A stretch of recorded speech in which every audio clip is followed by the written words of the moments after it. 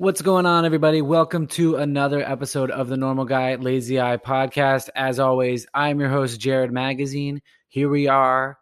It's November. It's time for the holidays. And support for the Normal Guy Lazy Eye podcast comes to you from Manscaped, who is the best in men's below-the-belt grooming. Manscaped offers precision-engineered tools for your family jewels. Guys, it's the holiday season.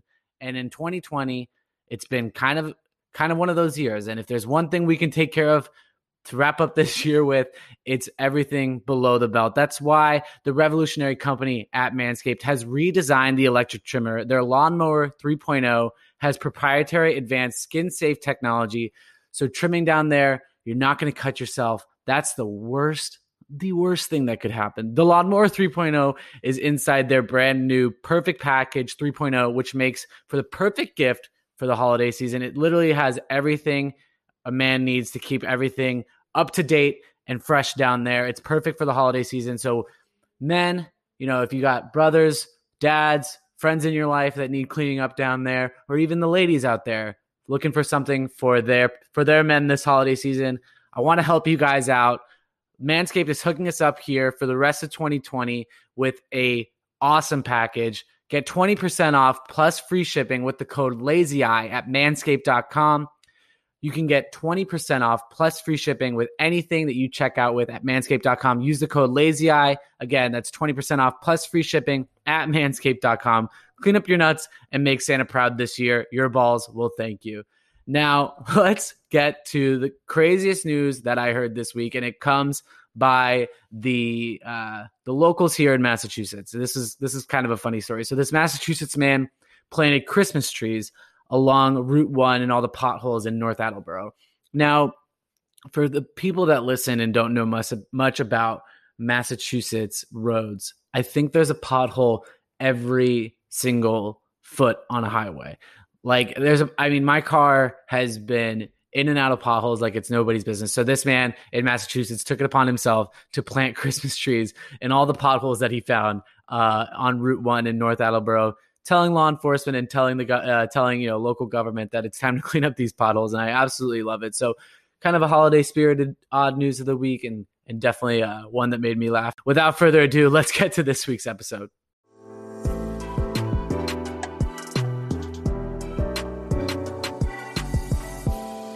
This is the Normal Guy Lazy Eye podcast, a true eye-opening experience. So another first for Normal Guy Lazy Eye. This week, we have our first ever musical guest on the show. Dylan Brady is a country music artist originally from Long Island, New York. Now he lives in Nashville, Tennessee. When I first discovered Dylan, I was, as I was doing most of quarantine, I was perusing through TikTok, and I found this guy who had, literally every time I saw him on TikTok, he was singing a song that someone just told him randomly to start singing. And I was impressed by the fact that he knew every word to every song. Then I found him on Spotify, and I'm like, this guy's legit. So reached out to him, and what an incredible story this guy has. I had no idea what I was getting myself into.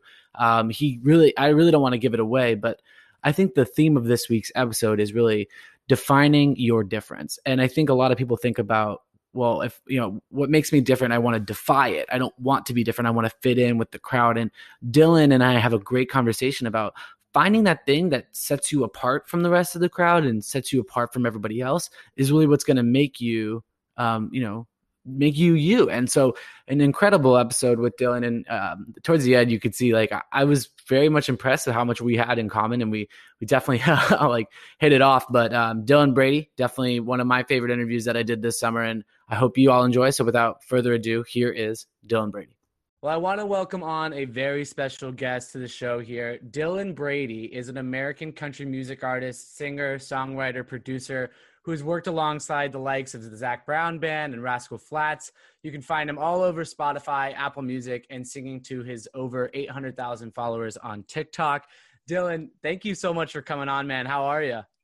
I'm great. You make me sound really cool, bro. You are, dude. You are. You really are. You got the TikTok clout now. You're golden. I mean, we're sitting here on August 5th. Who knows if it'll be a thing next week? But you got it right now, dude. For sure. That's why I'm like, damn, dude, my career's going down the drain already. I'm banking on TikTok now. That's awesome. We'll definitely get to your TikTok game here in a second. But as we do on the show here, I always like to say every story has a beginning. So I want to start at your beginning. You're a twin. You have a twin brother. You were raised in Seacliff, New York, born and raised there. Your dad was a musician. Was he the one that kind of inspired this whole thing to get this train started, or? You are You're literally shaking your the head. FBI. You know, you're like, you're a twin. You're born 7 minutes after your brother. You're 4.5. Okay, I didn't know that. So it's funny you say that because I'm a twin. I'm born a minute later. It's a C-section, and I basically kicked him out. I said, "You go first. You go check the scene." And that's then I'll hilarious. That's like my brother says the first 7 minutes of his life are the most peaceful 7 minutes of his life. Oh my God. My brother always lets me, or my twin always says, like, "Oh, I'm still older than you." I'm like, whatever. Are you guys fraternal or identical? We're fraternal. So like I have a lazy eye. I wear glasses. I used to walk on my tippy toes. I have brown hair. He's blonde hair, no glasses. Like I was a lot chubbier growing up. Now it's kind of even, but like we were like polar opposites. Dude, that's what I say about my brother. We're like night and day, like literally night and day. Yeah, he's like I dropped out of college. He's going to vet school. Exactly. Like polar opposites. Yeah. But my dad did kind of get us into music. My brother, who honestly, he's good at everything. Like picks up an instrument, can play it. He's in like the honors program at his college where like 20,000 apply and 60 get in. He's like good at all his sports. And I'm like, dude, what did I get? Like I didn't get anything. So my dad did get us into it. My brother and I played music together for a while. We were in the Brady Brothers. Yes. Which was, if no one should search it because it's pretty cringy. I'll put the link to your guys' old YouTube. No, I'm just kidding. It's so cringy. I look back and like, that's the other thing. Like we'll be at like, where was I? I was at a friend gathering at my house. I think a song had come out and so people came over. Yeah. And I lived with my manager and my manager put up all the old Brady Brother videos. And that's more embarrassing than Disney days because it's just like, I thought I was so cool. I thought I was like a little Justin Bieber and I just looked awkward. But in the moment you're like, yep, this is going to get to the Grammys. Yeah, exactly. I'm like, this is it. I'm like, I've made it. So my dad, actually the first show I ever played, I was 10 or 11. And I played with my dad because my dad would do a show every year in our little town of Seacliff. It was like 1,000 people live in the town. Yeah. I don't have that fact probably right, but it's a very small town. I think it's 4,000, but I didn't check or anything. So my dad, it's tiny, and my dad would play a show, like the last show of the summer every year. Yeah. And I went up and I sang No Surprise by Daughtry with him. And that video is on YouTube. It's so funny. My mom had the camera up and somebody walked in front of the camera and it lost focus. So like 2 lines in, like it just becomes, I look like just a fuzzball on the screen because you can't see anymore. So my dad definitely did. And to this day, like whenever I go over to my parents' house, like I play the guitar with my dad, and like even for my dad's birthday, he had written a song years ago, like when my brother and I were like 5 or 6. And he wrote a song for us called Me and My Little Men. And so for his birthday, I just re-recorded it for him with him. So he and I still play music together. And my brother lives with me now. So every once in a while he'll pick up the bass and play, but it was really cool because I was kind of surrounded by music. My dad played, my brother played, my sister sang, my mom cheered on everybody. Yeah. So yeah, my dad, like he was like a big Beatles fan and Simon and Garfunkel. And my mom was actually the person who got me into country music because I'm from Long Island where nobody listens to country music. Until this day, back then, 20 years ago, no one listened to it. Really. I mean, as far as I knew, it was my mom and I. And she introduced me to Rascal Flatts and Tim McGraw and the Dixie Chicks and Billy Currington and Colin Ray. And so, like, I fell in love with that because I fell in love with the stories they told. Like, Tim McGraw's Don't Take the Girl is just, like, one of my favorite songs ever because it's, like, this beautiful story. And then, like, I fell in love with Rascal Flatts because of Gary's voice. Yeah. But at the same time, I'm from Long Island, so like, I was like the biggest Bieber fan ever, and I try to dress like him to this day. Maybe not now, Bieber, but I 2015 Bieber, I was like, he's the coolest dude in the world. Dude, I was the same way. I didn't express it, but like deep down, I was like, that kid's cool. Dude, I remember years ago, I was like, Bieber's on his way out. And then I was like, a year later, I was like, damn, he's sick. So I was a big Bieber fan. Hottest take by Dylan Brady. He's on his way out. You can quote me, and I was wrong. Yeah. And then I became the biggest Bieber fan ever. Like, dude, I used to watch videos of him all the time because I was like, damn, this is what I want so bad. Mm-hmm. And I mean, I was a big Maroon 5 fan, Bruno Mars fan. Yeah.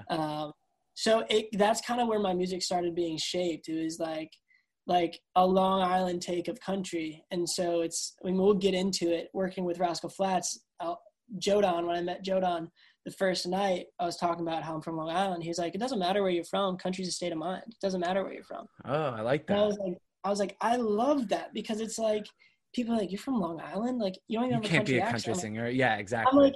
I'm like, no, I don't know the country accent, but like, I love country music with my whole heart. So that's kind of where it all started. That was the longest story ever. No, you're good, dude. That was awesome. And so I do have to ask though, because we talked a little bit about how we're both twins, and how we're polar opposites with our twins. Did you guys get along, like playing in the Brady Brothers, and like, or was there like a power hierarchy? Like, what was that like? There was no power hierarchy, because my twin brother Cody does not care about, like, I mean, he's the smartest dude, the best musician, but he did not want to do it. Like, wow. He did it with me because I didn't play guitar. I just sang. My first instrument was drums. And so I played the cajon, which is like a little like hand drum, and I sang and Cody played guitar. And he just, like, I remember we opened for Meghan Trainor years ago, and it was like our first big show.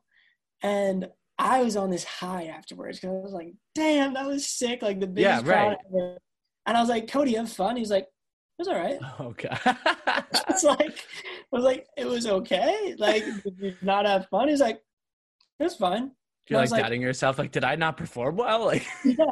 But that was the way Cody was. He was so good, but he didn't want the attention. He's super behind the scenes guy. Like, even like our branding was like, I was in the front and Cody was in the back with a beanie on. So it was like, he likes being hidden and being in the background. And honestly, he loves playing music, but his dream was not to do that. And he's so smart, and he's found his thing. And when the Brady Brothers split, we just finished our first album, and it was such a bad album, but I thought it was also it. I was like, this is it. Yeah. And then I found out Cody's done, and I was like, I literally just doubted myself. I was like, I can't do this, because I didn't really play guitar. I'd played guitar for like a month at that point. I was so used to playing with somebody and that was my comfortability, and that was what I was used to. I remember crying. I was like, I can't do this. It's just not going to work. And thank God it happened, because I moved to Nashville. I went to Belmont for a year. Yeah. It ended up not being what I wanted, and I got what I needed out of the year. Got me to Nashville, got me a place to live in Nashville and like get introduced to the scene. And then it just, if I was still with Cody, I wouldn't be making the music that I want to make, because he like didn't want to do it. And it was always relying on Cody to do something when he didn't want to do it, right. Which is totally fine. And we're still so close. There was no power hierarchy. Like, we got along super well. I mean, towards the end, like, it was when Cody was like really done. Our last show was our biggest show. We had opened for 5 Seconds of Summer. Whoa. And it was like the best day ever, once again, where I'm like on this high. Yeah. And before that, we were practicing. And I'm not making Cody sound bad at all. Like, I love him to death. He's my best. He's like my God-given best friend. Right. And so, but he just didn't want to do it. And I remember I was like, Cody, can you practice with me for 20 minutes? All I need is 20 minutes, because he didn't even want to practice for the show. And looking back, I was like, damn, this is the end of the world. But it really was the start of everything, because, I mean, thank God for Cody. Like, it pushed me to get better. And like, it pushed me to like take that leap and move to Nashville, and then like realize like I'm surrounded by the best of the best, and then get better than that. And I had to be I had to work hard enough to be the best of the best. And I'm not saying I am the best of the best, but like that's what like is my drive every day. I'm like, I'm surrounded by these people that are so talented, and it's so intimidating, but at the same time you have to have blinders on and to be like, what am I good at? What can I get better at? And like, how do I run with what I have? Yeah. And so honestly, I mean, it's so funny. Like we'll pull up the old like Brady Brothers Is Over video, and like I thought that was. Of course, you guys had an announcement video. Yes, I remember like It was so funny. I kept throwing in there for some reason the words Dylan Brady, the solo artist. For some reason, I was giving myself. You were ready. You were ready. And so, but no, dude. Looking back, it was sad, but I mean, it's better. I mean, we don't bicker as much now because he didn't want to do it, and now he's in Nashville and he's interning at a horse hospital, and I am not at all because I'm not that smart. But yeah, that's kind of the trajectory of how that happened. That's awesome. So it's kind of like your brother almost catapulted you to where you are today. Yeah, I thought he was dropping me down a cliff, but he actually catapulted me. Yeah, definitely. All right. So we talked a little bit about it. We'll get to the Disney Channel days here in a second, but there's actually a much bigger story around those Disney Channel days that got you to where that was. So, we're both in our early 20s here. We both grew up in a similar time going to school, and growing up liking music, whether it was you're a fan of Justin Bieber or wanting to pursue music, or as I think you put it, the dude who sings in skinny jeans, right? That wasn't necessarily the cool kid. And for that, right, if you weren't in the norm or you weren't following the crowd or following what everyone else was doing, you were immediately bullied, right? For sure. So what was growing up and going to middle school and high school like for you from that perspective? It's funny, since I have Tourette syndrome, and that's the biggest thing. That's what really got the start at Disney is I was trying to make a difference with my difference.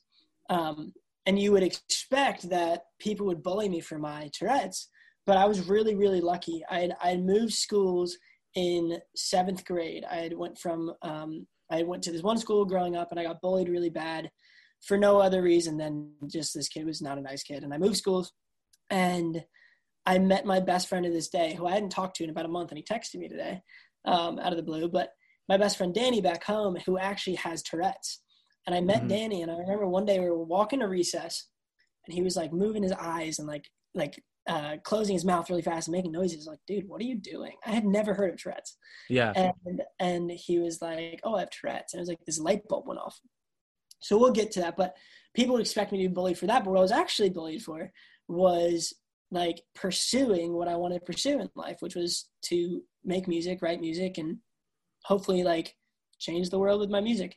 Yeah. And I had black skinny jeans on at school, and I wore Justin Bieber long shirts, and I sang, and that was not the norm, as you said. And that was not following the crowd. And the second somebody doesn't follow the crowd, they get bullied.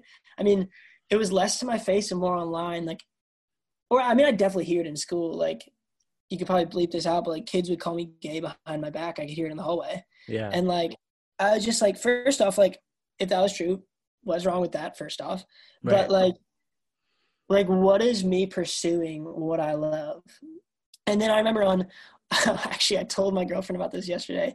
She didn't know this, but one time I was sitting in physics class, and I got a notification that there was an airdrop. I was getting an airdrop on my iPhone, and somebody had airdropped throughout the whole school a picture of my face photoshopped onto a popsicle stick, because I was so skinny, and people they airdropped this throughout the whole school, and I randomly get this notification. I was like, first off, this is the dumbest thing I've ever seen. Yeah.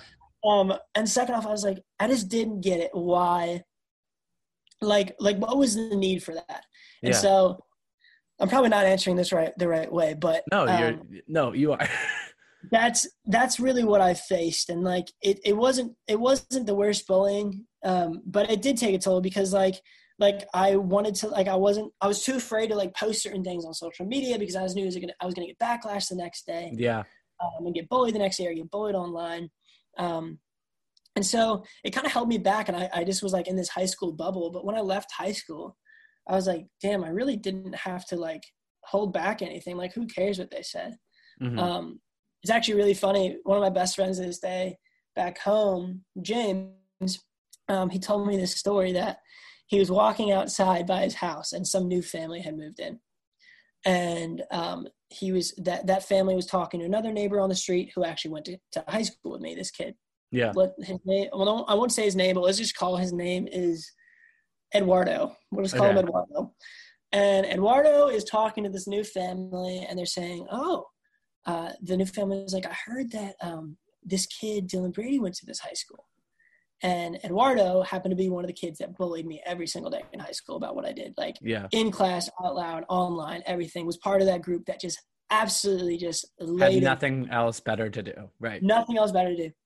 And so they're like, I heard this kid Dylan Brady went there. He's like, he's doing pretty well in Nashville. And Eduardo goes, I can't believe I'm calling him Eduardo right now. Eduardo goes, oh yeah, he was one of my best friends in high school. Like, I bet I could get you guys tickets if he comes to Long Island. And so my buddy James, who was one of my best friends, is like happens to be listening to the conversation by, and he texts me. He's like, "Were you friends with this kid?" And I was like, "No, he bullied me from it."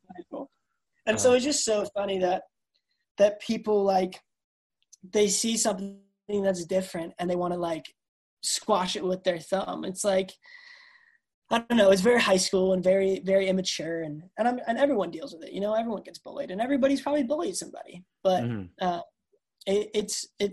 I'm glad that once I left high school, I was able to see there's a much bigger world than high school. So definitely, yes, it does get better after high school for sure. But something else, like you talked about it a little bit. You weren't even diagnosed with Tourette syndrome until your freshman year of high school, correct?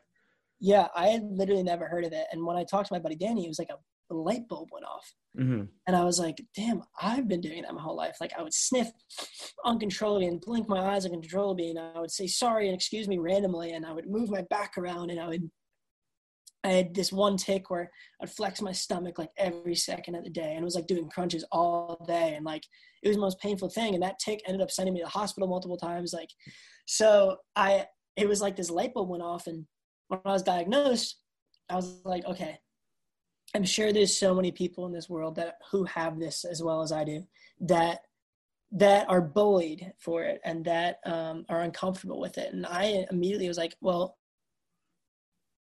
I want to actually change those people's lives. And so I ended up being trained as a youth ambassador for Tourette syndrome.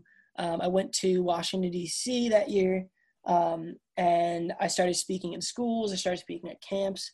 And it wasn't just about Tourette's, and that's why I love this podcast, what you're doing.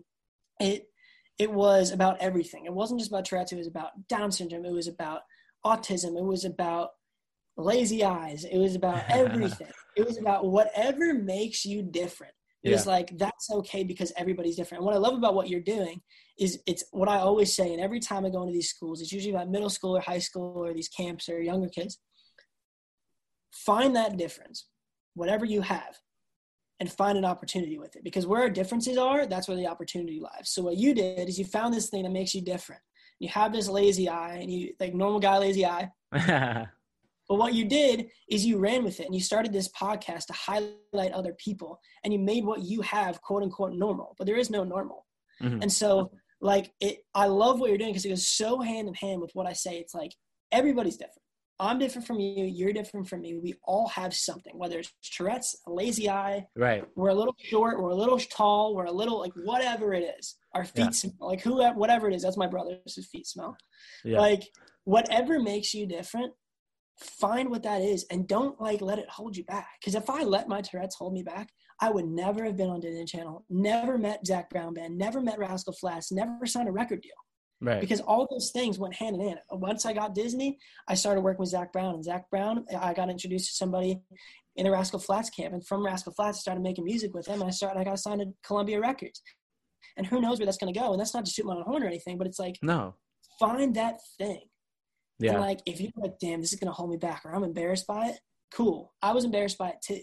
But like, why would you let that thing hold you back? Well, everybody has their lanes, right? Like, if you're doing the same thing as everybody else, what we talked about in high school, like back in high school, everybody's going with the crowd. There's so many people in your way, right? You're in this crowd. There's so much traffic. But like, if you find that thing that puts you right to the right of that crowd and you're in your own lane, there's nobody in front of you. And you just got to go with it and run with it and put your head down.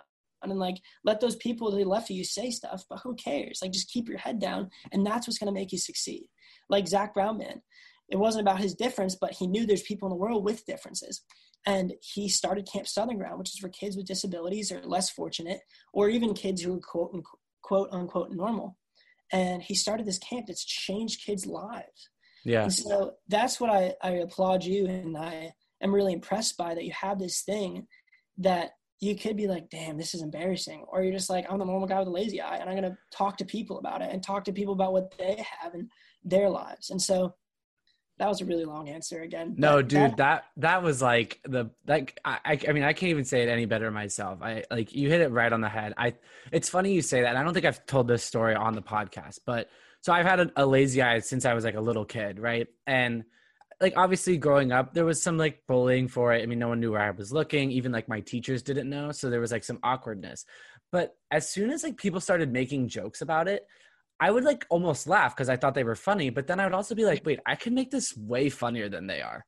Like I'm like, I can make this so much more funny. So like, and like you bring up a good point. Like, if people are laughing at you, it makes it so much harder to go through life like that. If you start getting people to laugh with you, it's a little bit easier. And it's funny. Like, I was actually supposed to get my lazy eye, quote unquote, fixed going into my junior year of college. I was supposed to have like, it's called strabismus surgery. And basically, I'm not a doctor, so this might be wrong, and maybe my medical friends will message me after this. I'll believe you. Yeah. So basically, your eye muscle, right, is like a rubber band. Yours is like tight and like it moves when you want it to move. Mine's like a shoelace in the wind, so it just kind of goes wherever. And that's why my eyes are overworked. And sometimes, I'm sure you can see in the interview, like they'll just flip sometimes. It's really weird. But I was supposed to get it fixed. And I like did this whole pre-op. I did like, it was like a 3-hour thing. I had to get like qualified for it because it's technically like cosmetic surgery, but my insurance is going to cover it. And then, so I go back to college to finish out the semester. I was spring break for the pre-op, go back to finish the semester, come back, touchdown in LA.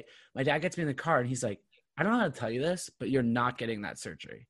I was like, what do you mean? He's like, your doctor's been AWOL for the past 3 months. The practice has no idea where he is, and they won't tell me because of HIPAA laws. And I'm not going to disclose who the doctor was, but like, he came back 3 months on the dot. So we had our ideas of where he was. And so we're like, I'm not doing this surgery. And I was like, this is a sign. Like, I'm just going to roll with this. It's never put me in a compromising position. You know, like, I have a girlfriend who loves me, who loves my lazy eye, and people enjoy it. And it definitely kind of makes me who I am today. So yeah, your answer was so perfect. It was so perfect. Dude, and that's the thing. And if somebody doesn't like it, then they don't need to be your friend. My girlfriend says that her favorite thing about me is my Tourette's. I have this one tick where I go, and she goes, right back at me. And so it's like, why wouldn't you run with it, dude? So, I mean, I think that's a blessing in disguise that you didn't get that surgery, because one, you wouldn't have started this podcast. You wouldn't like have the outlook on life you do. Right. We wouldn't be sitting right here. So I applaud you, dude. I think it's really, really cool. Thank you, man. Thank you. All right. So let's get into some of the music stuff, right? So in the summer of 2014, you talked a little bit about it. You were invited to be a counselor at Zac Brown Band's camp, Camp Southern Ground, a camp in Peachtree City, Georgia, for children, like you said, with special needs. And then you opened for Zac Brown Band at that benefits at the end of the summer, I'm assuming, at the concert at the end of the summer. What was that like? Was it like, you said you and your brother opened for Meghan Trainor and 5 Seconds of Summer, but like now you're on your own, you're in the country music realm that you grew up loving. Was this like, here we go, like this is going to get going here? It's funny. The music I was making then was so bad once again. So I'm glad it didn't get going there, but it was big because Zach became a big champion of mine. And he really believed in what I was doing. And so when I went to Southern Ground, I was technically a counselor, but not really. I went and I'd done this talk I do in these schools for these kids. I played for the kids. I was there the whole week.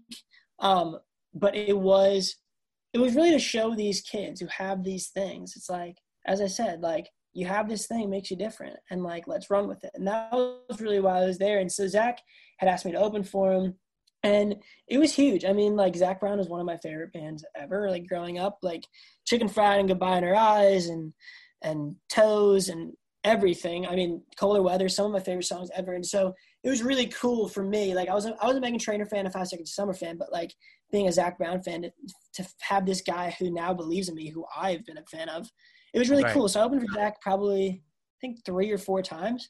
Wow. And it was really cool. It was really, really cool. And it kind of was, it's funny, every time I explain my trajectory of how things have moved forward, I'm always like, I thought this thing was going to do it. Thought this thing was going to do it. I thought Disney Channel was going to be this big gigantic thing where I took off and I thought I was going to ride limos. I was going to do all these crazy things, and it didn't happen. And Disney Channel, the Grammys. Literally, I was like, so Disney Channel didn't work. Zac Brown, I thought that was going to be the next thing. I was like, dang, Zac Brown's behind it. And you know what? It didn't catapult me, but what it did, each thing, Disney Channel led me to Zac Brown, and Zac Brown led me to Rascal Flatts, and Rascal Flatts has led me to a record deal, and now who knows where it's going. So all of these things have moved me forward. And I always say, it's a marathon, not a sprint. And when people ask me advice about the music industry, I'm like, it is a marathon, not a sprint. And the one thing I learned at Belmont, my music business teacher said to me, it's a whole lot of no's before you get that one yes. And it might not be a straight up no, where these Disney Channel and this Zac Brown thing didn't catapult me to that next thing, right? Or catapult me to where to the final destination. But it was all those little things that are moving me forward. And it's I'm here for the long haul. And so it's I want it to happen right now. But if each one of these steps is moving towards where I want to go, then I'm going to move towards where I want to go, and I'm going to keep running with it.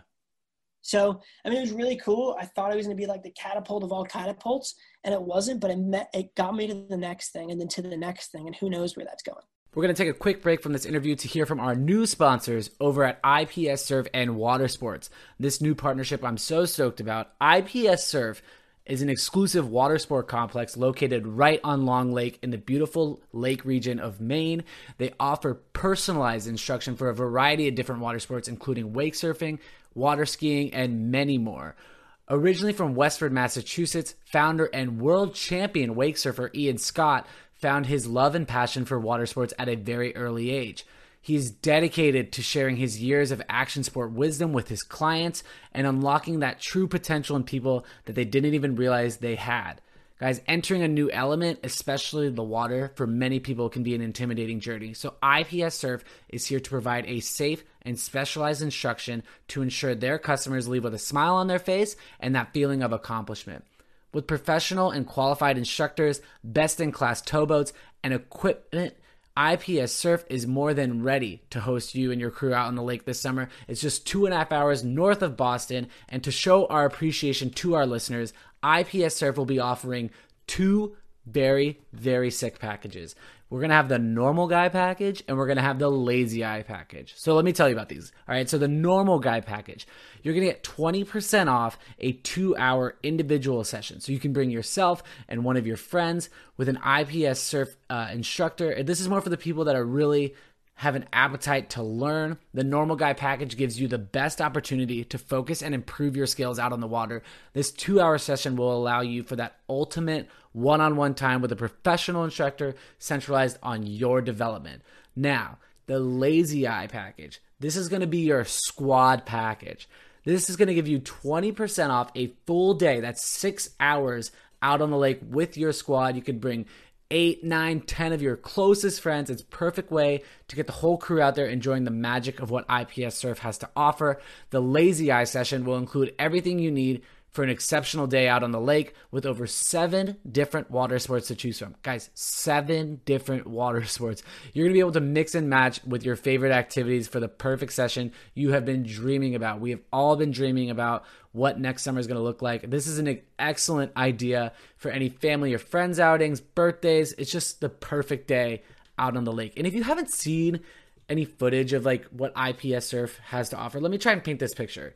So one of the sports that they offer is called wake surfing, which is one of the coolest things that I've ever seen down on the lake. It's an endless wave created by the boat, and it basically allows you to surf this like clean and customizable wave with nothing directly attaching you to the boat. So they offer this, like, it's just this, like, you're surfing, like, I'm a SoCal kid, you're out there surfing, but you're out on the lake. They also have your favorites, including, like, water skiing and wakeboarding. They also offer more of those, like, technical sports for more of our advanced folks looking to step up their adventure game here, which is, like, barefoot skiing. You've seen those videos on Instagram, wake kiting, and Surface latest phenomenon, hydrofoiling. So don't just take my word for it. Go visit IPS Surf and Water Sports up in Brighton, Maine, just 2.5 hours from Boston, to see for yourselves what the hype is all about. Go follow them on Instagram at IPS Surf and go over to ipssurf.com to book those sessions. Now back to the interview. Yeah, so let's talk about that next thing, right? You said you grew up idolizing Rascal Flatts. You signed this, artist development deal with JD Rooney. What was it like working with the guy behind this band that you've been idolizing as a kid? Bro, I'm telling you, the first night I met Joe Don was in May of I think it was like May 5th, 2017 or 18. It might have been 17. I suck with years for some reason. And so you're good. I'm not going to fact check you or anything. Yeah, okay, we were 17. You know why? Because I just moved out of my Belmont dorm. And Zach Brown had asked me to play this show that he couldn't play. It was a private event for Goldman Sachs, who was doing some work with Camp Southern Ground. And so I met this woman there named Dee Dee Agar, who has absolutely changed my life. She's become like my second mom at this point. She is head of, I believe it's client relations at Goldman Sachs. So she connects people. And so I met Dee Dee there. I played this little acoustic set for some people who work for Goldman Sachs. Mm-hmm. And that night she was like, "Do you know who Rascal Flatts is?" I'm like, "Do I know who Rascal Flatts is?" Yeah. You mean my favorite band since I was 2 years old, who I know every single word to every single one of their songs? And she's like, "Yes, that band." She's like, "Do you want to go to dinner tomorrow night with Joe Don, their guitarist?" And I was like, "Do I want to go to dinner tomorrow night with Joe Don, their guitarist?" And so I ended up going to dinner with them. It was another little event for Goldman. Joe Don was a guest speaker. And before I went, my mom was like, "Dylan, put your guitar in the car just in case." I wasn't supposed to play that night. And I was like, "Mom, I don't need it." And my mom was picking me up from Belmont, so she was in town. And I was like, "Mom, I don't need my guitar." And she's like, "Dylan, just do it." I'm like, "Mom, you're just being a mom." And she's like, "Just do it." And I was like, "Fine." So I get to the dinner. The only person I know there is Dee Dee, and she's talking to Joe Don. And so I go up to her and him, and we start talking, and I immediately just tell him, like, "Hey, I just need to tell you that you are literally the reason I play music. The reason I love country music is because of you." Mm. And he's like, "Dude, that's so nice." And so we're sitting at dinner, and Dee Dee comes over to me. She whispers in my ear. She goes, "Do you have a guitar?" And I'm like, "Well, yes, I actually do, because of my mom." Yes. And she's like, "I want you to play before Joe Don does." And I was like, oh, and they can't see me, but on this Zoom call, my jaws dropped to the floor, because that was me that night. I was like, how am I going to do that? So I end up playing a few songs. Joe Don starts filming me. I'm like dying inside. And I walk off this little stage, and he's like, "Hey, can I borrow your guitar?" And I'm like, "Sure." And as I hand him my guitar, he's like, "You know what? You want to come up and sing Life is a Highway with me?" And I was like, "Do I want to sing Life is a Highway?" It was more like speechless. Yes. Yes. So I remember he starts playing. He's like, "Do you want the verse?" And I was like, thinking to myself, I was like, "I'm so nervous. I don't remember what the verse is." You immediately forget all the words to all the songs. Dude, I was like, "I'll take chorus." And I still somehow with Life is a Highway, which is like 5 words, messed up the words of the chorus because I'm freaking out.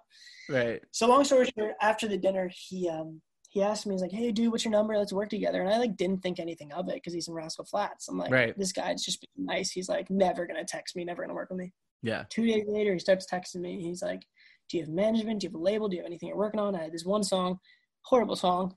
There's a trend of bad songs until like this past year that I think are bad songs. You keep saying that. Whatever. It's self-deprecation. But I sent him this one song I was working on that I was going to put out as a single. And he's like, "Dude, this is great. Can I finish it with you?" So I ended up flying back to Nashville because I was in Long Island that summer. Mm-hmm. We finished the production together. And right when I was like supposed to get a contract from him about his percentage, I got a artist development deal contract in my email, and he signed me to an artist development deal. We started working on music together, and we got label interest. And I ended up signing with Records out of New York, and we did a JV with Columbia Records. And now things are moving. So it was, with Joe Don, he and I are really good friends now. And he actually owe him a call this week, but we're really, really good friends now. Like, I go to his kids' plays, their soccer games, and it's like so cool. And I even like went on the road with him, and I wrote with Flatts, wrote with Gary, wrote with him.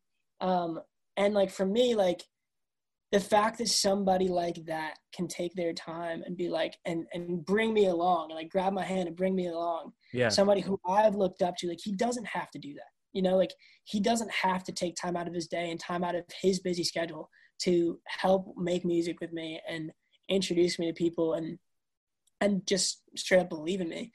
And he does. And I'm so grateful for somebody like that because it's opened so many doors, and it's really, I don't know. It's really changed my life. He's like, as everyone says, like, you need to find a champion, or they find a champion. And Jodan's really been my champion. And I can't say enough good things about that guy. He's really incredible. And it's so cool. Like people like don't meet your heroes. And like when you do, and they exceed your expectations, it's just the coolest feeling. So. Yeah, definitely. All right. I want to jump to June of 2019. So you performed at the CMA Music Festival. Sharing the stage with the likes of Keith Urban, Lil Nas X, and like so many others. What was it like being on the stage with such like titans of the industry at the time, or still now? I say like at the time, there's still huge names, obviously. What was that like? Well, it's funny. I performed way earlier that day on a different stage than the Nissan, obviously not Nissan Stadium. But that night I was backstage with Jodan and Flats. We're on stage, and I'm like, growing up, I was like a big fan of people, and like I'll get really excited. But as I've like lived in Nashville, I'm like not as excitable as a fan. But there's like 3 people in the world that I'll probably get like fangirl over. And so we're backstage at Nissan Stadium. I'm looking out at how many 70,000 people, whatever it is. Yeah. And all of a sudden, my manager Alex goes, "Dylan, that's Thomas Rhett." And I go, "Oh God, that's Thomas Rhett." So right before Jodan goes on stage, Jodan walks me over. It's like, "Hey, Thomas, this is my buddy Dylan Brady, and I want to introduce you to him." He goes, "Oh, I know who you are." No and I go, way. "Dude," and Tom is like my favorite. And I was like, "You know who I am?" And he goes, "Yeah, bro." So we talked for like 20 minutes. He's like, "Dude, you want to write sometime?" And I'm like, "Do I want to write sometime?" So, I don't know. It was really cool. And that's just so eye-opening. And in that moment, seeing that many people and meeting him and seeing everybody up there, I'm just like, damn, dude. Like, this is really like, it's really like, I always say, like, I try to work the hardest in the room because I'm not the most naturally gifted. Like, my brother, like, can pick up an instrument and play it. I'm not like that. Like, I need to work so hard to get to where I'm going. And, like, seeing that and being around those people, I'm like, makes me want to work even harder.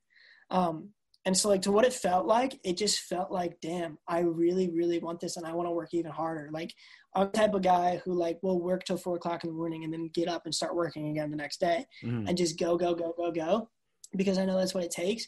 And I'm like, how do I work harder than that? Because this is where I want to be.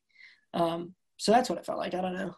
Yeah, but I do have to ask a follow-up question to that. So you put out a video of you going up to fans at the festival, asking if they had ever heard of Dylan Brady. Now, you just had Thomas Rhett tell you that he's heard of you, but then you go up to these fans at the festival, and you're like, "Have you ever heard of Dylan Brady?" And what was their reaction? Most of them were like, "No," and I had this song coming out, and I would show them this song. Well, I'd be like, "Do you guys know who Dylan Brady is?" And they're like, "No." I'm like, "Well, can I show you one of his songs?" And I'd show them a song and be like, "Oh, this is a bop." And they're like, "Is that you?" I'm like, "Yeah, that's me." I'm like, "Come to my show today." So the plan with that was to next CMA Fest, as things start taking off, to do the same exact thing, to see more people be like, "I know who that is." Or like, as time goes on, to see the difference in how things roll out. But there are a few awkward ones that I'd be like, because they don't know. I'm like, "Hey, can I talk to you?" And they're like, "No, you can't talk to me." And they kept walking. Oh my goodness. So that was a very funny video. Yeah, definitely. It was good. But so let's get into your TikTok game for a second, because you have close to 800,000 followers last time I checked, with like over 6 million likes. Did you expect to get this kind of like TikTok clout? I mean, I wouldn't say you're the next Charli D'Amelio, but you're getting up there. I would not say the next Charli D'Amelio. One, because I literally cannot dance for my life. I actually had to take dance lessons years ago for something, and it was like Beyonce's choreographer for like 6 months, and I still can't dance. Oh my goodness. It's so bad. I'm so awkward. But I like tried 2 or 3, and I was like, damn, like, I don't know if this is for me. Like, I can't really tell. Like, I didn't want to do like cringy content. Like, I couldn't tell like what the right content was. And I think it was the first or third TikTok I posted, like, got like 400,000 views. And I was like, oh, like I kind of like this, but still I was like, I didn't take it seriously for a little while. And then one day my manager was like, Dylan, you need to just use TikTok. Like just do 2 a day. It's not going to take you that long. And I was like, fine. So I started doing 2 a day and then 3 a day. And one video, like a few have taken off, but one video of me getting my hair cut.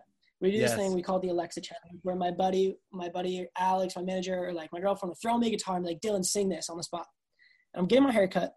And I get thrown this guitar and Alex, my manager, goes, Dylan, sing Someone You Loved.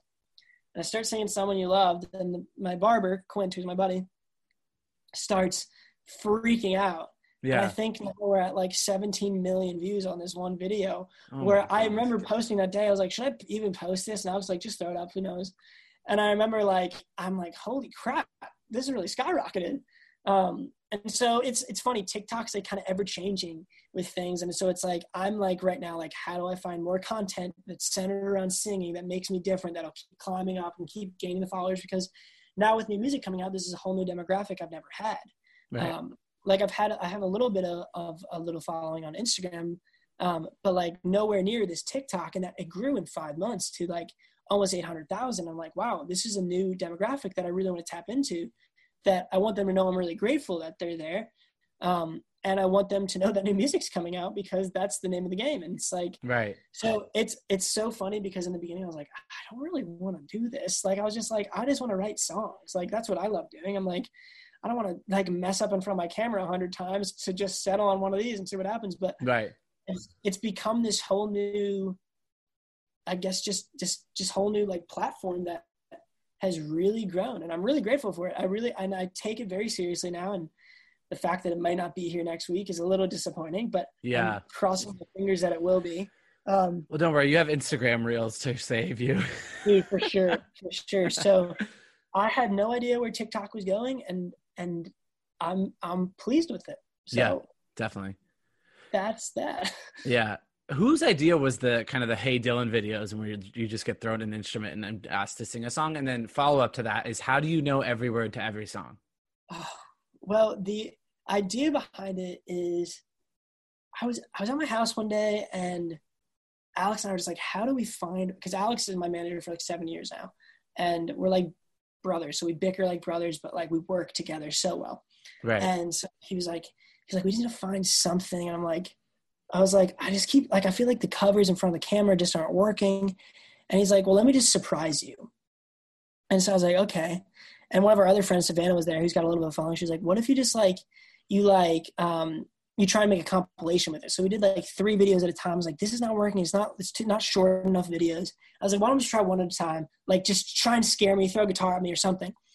And so we did a few, and like it started working a little bit. And so I don't know. I was just like, okay, this is the only thing that's working. I'm just going to keep doing it. And then like I started doing this thing where I write songs on the spot. Right.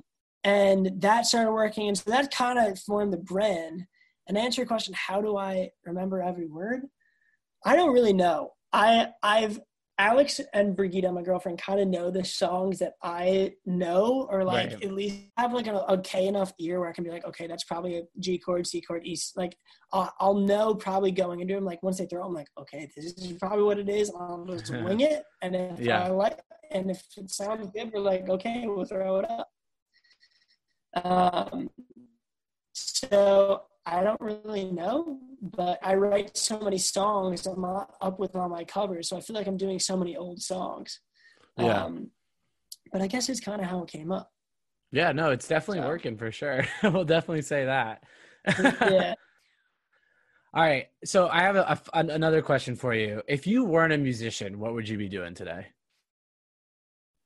It's funny. My mom says, so I'm like, I love kids. Like, I just like, my buddy Andy, who does all my production, is 3-year-old and a 4-year-old. Actually, Jet just turned 5. And they call me Uncle Dylan now. Like, I just like, I don't know. I've always been that way. My sister's the same way. And so my mom's always like, you should have been a teacher if you didn't do music.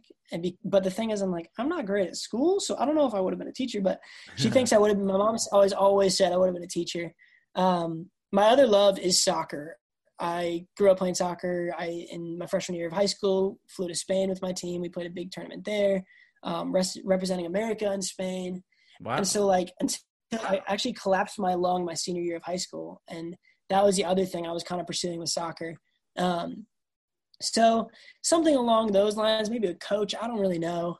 I don't know, I have a bad back, and I'm like, kind of like, was like, maybe I would have been a chiropractor to fix my own back. Who knows?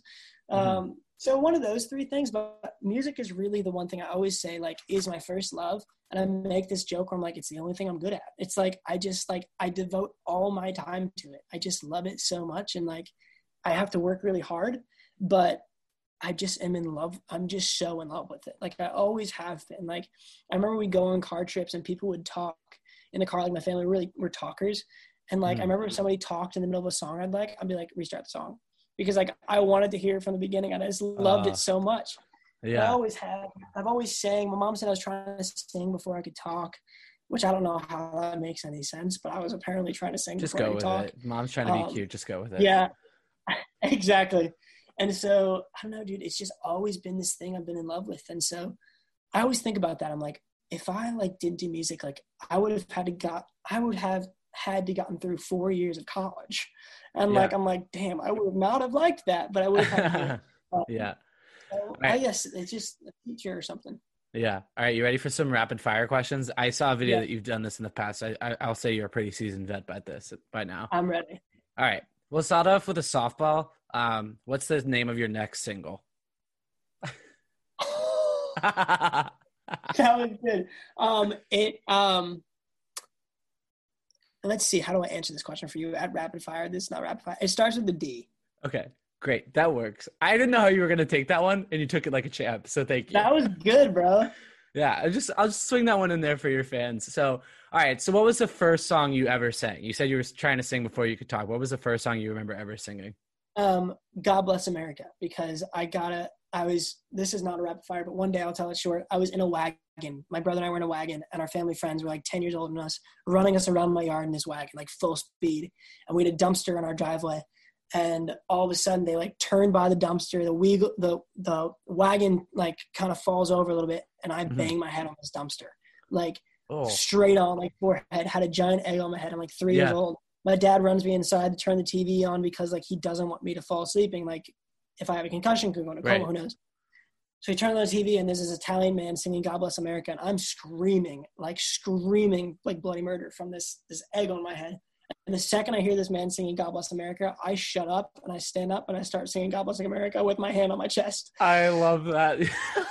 So, I mean, I used to like have a little xylophone, and I would walk into like family gatherings with my xylophone, and I'd be like, everybody, and like they would all shut up, and I would sing God Bless America on the xylophone. I love it. So that was probably the first song. That's awesome.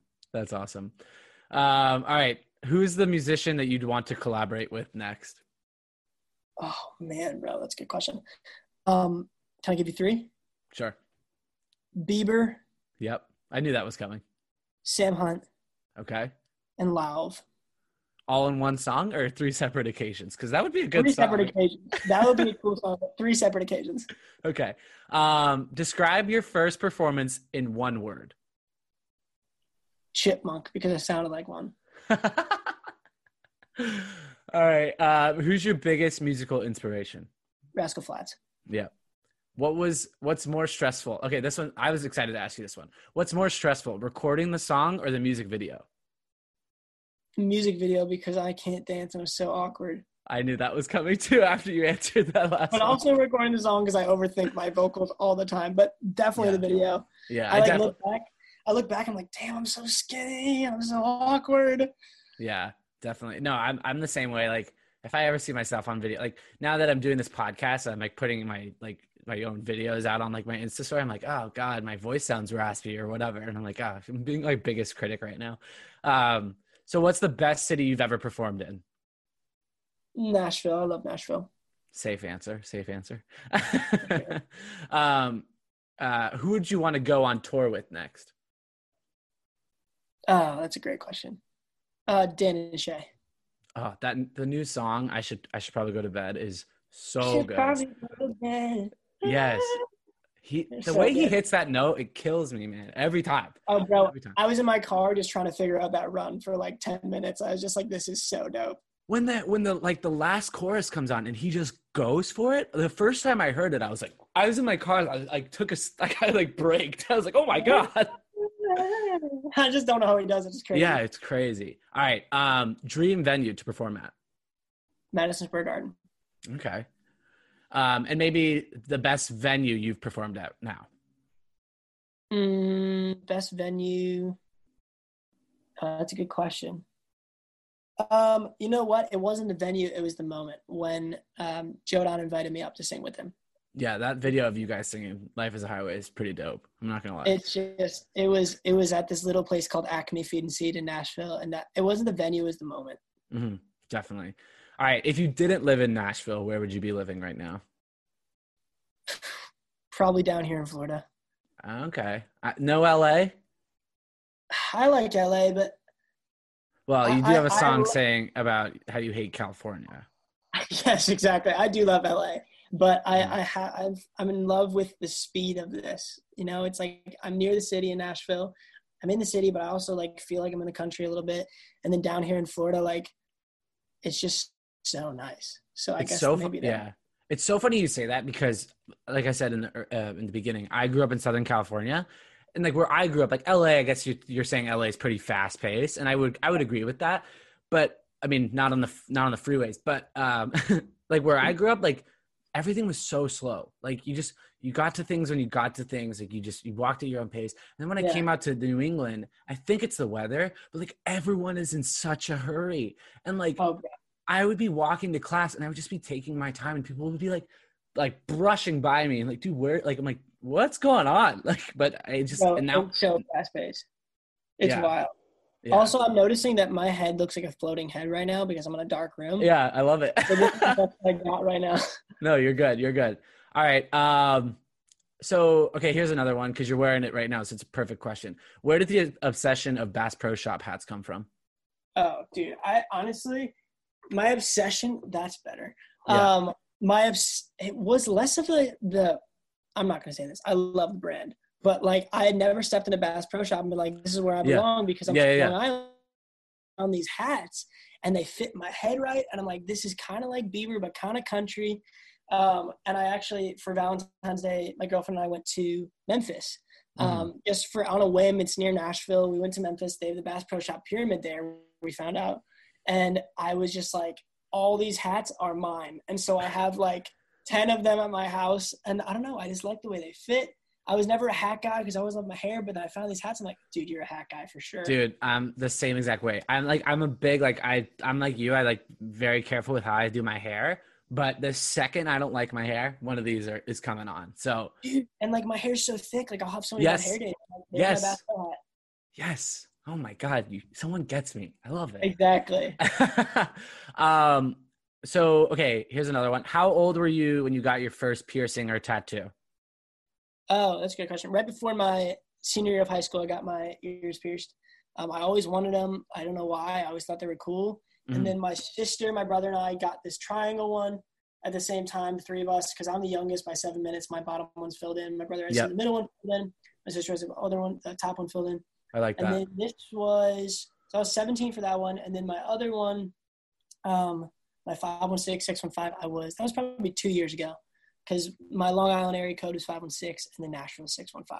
Oh, that works out perfectly. So, I love that. Yeah. What were your parents' reactions to the first one? So let's go with what were your parents' reactions to the piercings?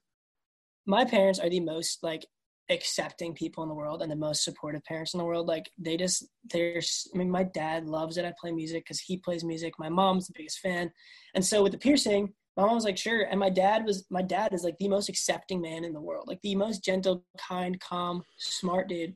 Mm-hmm. And at first he was like, does Dylan really want a piercing? And then my brother one day goes, Dad, it's Dylan's body. He can do what he wants. He's like, you know what? You're right. Oh, you had the brother backing you up. That's and I felt like my dad was against it, but he just like was like, does he really want that? Like, is he going to regret that? And like he can do what he wants. And like, he was like, you know what? You're right. So no one really was ever against it. And then the tattoos, I think it was good that I got it with my sister at first, but they were cool with it. Like my mom and my sister actually just got one together too. It's like a song my mom used to sing to her when she was little. And so we're not heavy tatted, but like we got a few. Yeah. No, I got my first tattoo when I was a sophomore in college and I got it here on my ribs. The problem is when you're a swimmer in college, you can't really hide anything. So like we were like, oh, like we won't tell my mom. My mom was like the biggest one that wasn't going to be a fan of it. Like either way, it's like you said, it's my body. I can do what I want, and I paid for it. So, but like, it was so funny. The day that we revealed it to her, she like was trying to pick it off like it was like a Sharpie or something, like ready to. Oh, no way. I was like, no, it's real. And I'm going to totally out my brother here, but I think, so he got his tattoo senior year of college right after he finished swimming. And I don't think my mom still knows. So by the time this podcast comes out, she might know. No way. Yeah. That's hilarious. Yeah. All right. A couple more here. Who's on the Mount Rushmore of artists for you? We'll keep it in our generation. The Mount Rushmore of artists. Probably just my biggest influence. Yeah. Flat, Sam Hunt, and Biebs, and then everyone makes fun of me for this, but Dixie Chicks, because I love listening to them with my mom. No, Dixie Chicks are an all-timer. You can't knock that at all. For sure. All right, and then so you've hinted at it before. You said the next single is going to come out that starts with a D. That's all you're going to give me. That's fine. But what's the biggest goal for 2021? Depending on timing, to have a number one at country radio. Yes. I think that's a big plan. And you know, the world's in a crazy place right now. It's in like a really like unpredictable place. So that is a goal, but like depending on the world, that kind of changes how everybody's world works, you know, and like how it spins. So I mean, it's to make more music and like connect with more fans on socials, because it's obviously not in person. Be a good person. Like I really just like, I live by just be a good person. And so I love that. I want to keep like motivating people to like run with their differences. I know sounds super cheesy, but it's just true. Like I just want people to run with their differences and keep like highlighting that. And I don't know, write the best song I've ever written. That's awesome. Be a good boyfriend. I don't know. That's awesome. No, those are great goals, and I definitely could see you accomplishing those goals, Dylan. Dylan, this has been an absolute blast. I think we really hit it off. I think we're we have so much in common that I was like kind of surprised. Yeah. So I have one last question for you. I ask it for all my guests. If you were to write your autobiography today, what would be the title of it and why? That's a great question.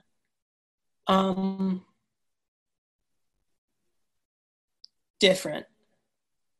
Because if I didn't find my difference, I wouldn't be making a difference, and I wouldn't be where I am. And so like, I want to get a tattoo that says different, because it's like everybody is, and I know it sounds so cheesy, I sound like a broken record, but it's so true. And once you accept that and you are like, damn, like I have this thing and this makes me me, like there's nothing that can stop you. And so it's like, I want my music to be different. I want to be different. I want people to be different. Like, and I don't know. Yeah. So I think it'd be different. Dude, that is awesome. And you hit it right on the head just with the theme of today's episode. And this has been an absolute blast. You absolutely killed this. I'm super excited to share this story with the rest of the world. And I really appreciate it, man. This has been a lot of fun. Of course, dude. I appreciate you. Thanks so much for having me on. Yeah. All right. I'll let you jump to your live. And Dylan, we will definitely keep in touch. All right, buddy? Yes, sir. Thanks, bro. So huge thanks to my new friend from this, Dylan Brady, for coming on this week's show. It was so great to chat with him and continuing to stay connected with him. I had an absolute blast with this interview, and I learned a lot. I think a lot can be taken from this episode in really finding what it is that makes you different and not letting that discourage you from being different and being setting yourself apart from the in crowd. I think long gone are the days that we want to fit in. I think a lot more people are finding that it's cooler to stand out. So thank you so much, Dylan. Be sure to follow him on Instagram, TikTok. This kid's everywhere. I'll link all things Dylan Brady down below. And be sure to check him out on Spotify. The kid's got a lot of new music coming out, and I can't wait to see the kid get a Grammy one day. But that does it for this week's episode. As always, feel free to follow us on Instagram at NormalGuyLazyEye for some bonus content, episode highlights, and more. We're growing that following little by little, and I appreciate all the followers there. I appreciate all the listeners. Be sure to follow us along so you don't miss an episode. Hit that follow button on Spotify, Apple Podcasts, or wherever you listen to podcasts. I know that's enough for the shameless plugs. I will see you all next Wednesday.